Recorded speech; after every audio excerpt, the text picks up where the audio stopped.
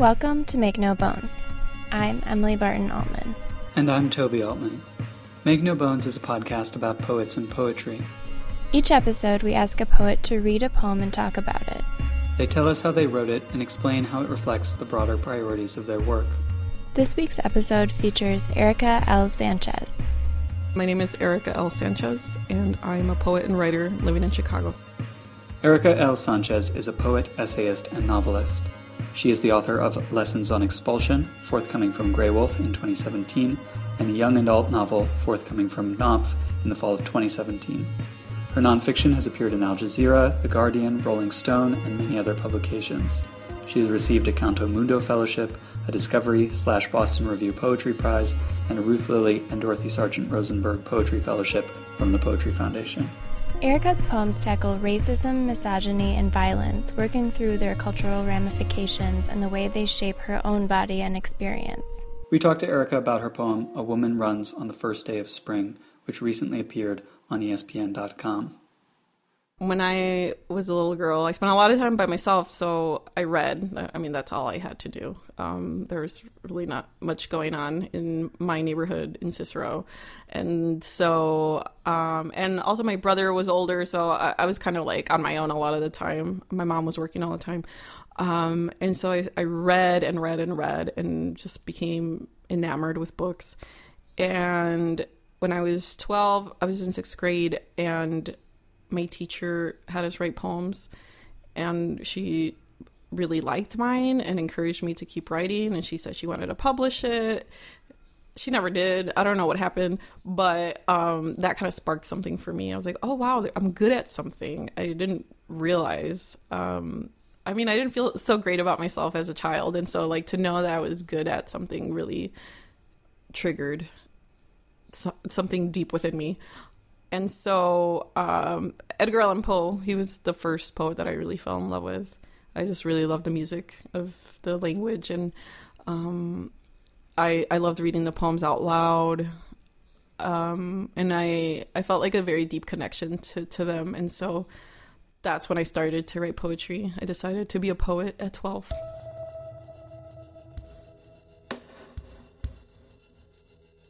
So I grew up in Cicero, which is basically Chicago, on Cicero and Cermak, to be precise. And the block where I grew up, there was a motel on the corner, and it was used a lot by sex workers. And so I grew up watching this unfold, but I didn't really know what it all meant until I was an adult. And so I found myself recently, or in the last decade, writing a lot about sex work, and for a while I didn't even understand why, and then someone pointed it out to me. I was like, well, didn't you grow up on a street with prostitutes? And I was like, oh yes, I completely forgot that. And so it all makes sense. And so my experience of Chicago, my childhood was a little bit rough, I would say. Very working class. There was some violence in the community, etc. And so I love Chicago, but it is a very difficult city to live in sometimes.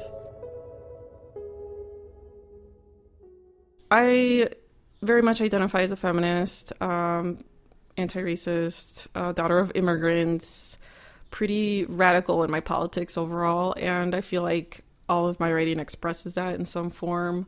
I don't write specifically with an agenda because I feel like that writing is always going to be bad. But I think it just manifests itself in the writing. My worldview, my identity as a brown woman living in the United States, daughter of Mexican immigrants, I think that's always going to be at the center of my work in some form or other. I write a lot about the female body. I think that's one of my obsessions in writing. And I think it'll remain that way forever. It's just like my artistic focus. And so I write to challenge the status quo in some form or other. And I want to disrupt things. I don't have like I said, I don't have a specific agenda, but I know I want to cause trouble. I write without an audience in mind usually, well, poetry specifically. But my hope is always that women of color are going to be reading my work. Because I feel like there's a dearth of voices. I feel like, I mean, we exist. It's just like we're not really allowed into the canon and the mainstream. And so I insist on being a part of that because I feel like we belong there too. And I feel like our experiences are valid, and I want to connect with women on that level. Like when I read Sandra Cisneros when I was a kid, I mean, it changed my whole world, and I want to be able to do that for someone. Poetry for me is my main love, I will say, and it'll probably stay that way forever. I feel with poetry that I get to tap into the essence of experience, of the human experience, in a way that I can't do in prose. There's just something about the concentration of language, the attention to music and rhythm and image. And I try to translate that to my prose, but it's just not as, in my opinion, it's not as effective to communicate some really profound emotions and feelings of, I think, transcendence. To me, is very spiritual when I write poetry. I started running more seriously in the last year. I used to run just out of obligation because I felt like I needed to, just thinking about the way that I ate. I was like, well, I better do something about this. So I started running a little more seriously last summer, and like I run up to 5 miles usually each time I run, and I do that multiple times a week. And I found it really helpful for my mental health. It's very meditative for me as well. And so when I run, I have the time and the, I'm not distracted by anything. Like I never take my phone. I never take music. I just want to pay attention to the world and like what is going on, and pay attention to beauty in all of its forms. And so in the poem, there's that line where I breathe out and I say thank you, or I breathe in and I say thank you. And that's actually something that I've been doing lately. I've been saying thank you out loud when I see something beautiful. And I feel like that's really changed the way I see my life and myself. I feel like there's a deeper appreciation for everything when I do that. I converted about a year ago, a little over a year ago now. And it's completely transformed my life in ways that I could not imagine. I have struggled with depression for most of my life, and I just kind of had come to terms with that. And I was like, well, I guess that's just how I'm going to live. I'm going to be sad a lot of the time. And so I realized that I didn't have to live that way. And that was very liberating. With the practice, I'm able to really channel like a sense of hope that I didn't know I had within me. And I also learned how to appreciate things on a deeper level, even the difficult things. And so there's one idea of not begrudging your life. And that's something that I've learned not to do. That's been a very difficult process. Instead of seeing obstacles as challenges, I mean, they are challenges, but you see obstacles as opportunities rather than like, you know, something that is happening to you, something that's being done to you.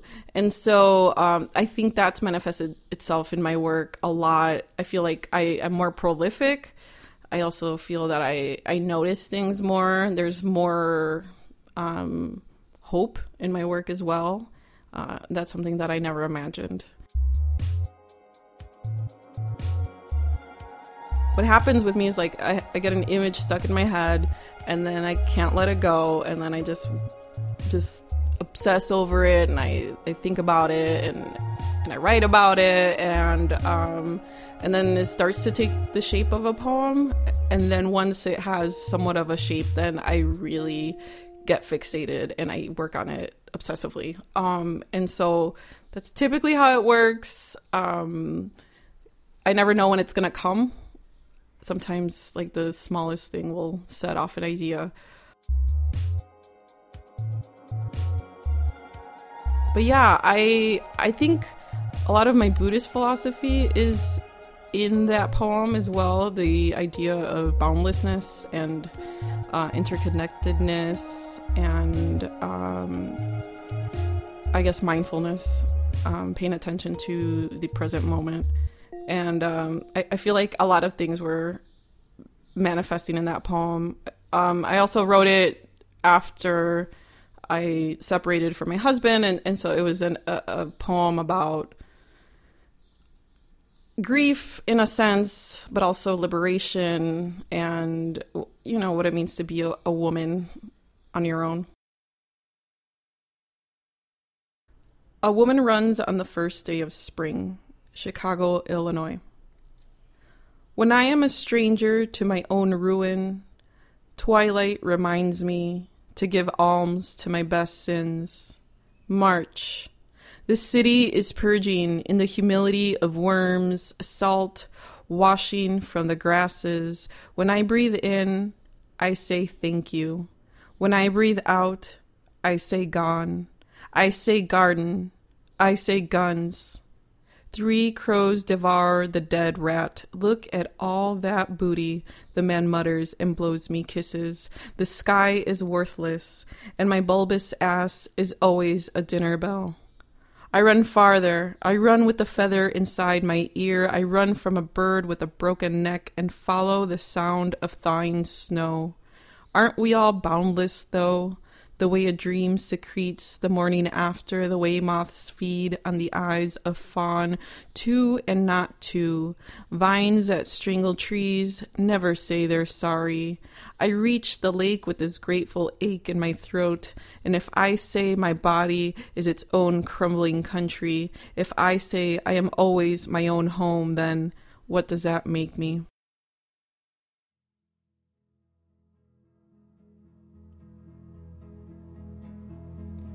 This episode of Make No Bones was produced and edited by Toby and Emily Altman in Chicago, Illinois. The music for this episode is by Toby Altman. To find out more about the podcast, check out our website at makenobonespodcast.org and follow us on Twitter and Facebook. If you like the show, you can subscribe and rate us on iTunes and Stitcher. Please consider writing us a review too.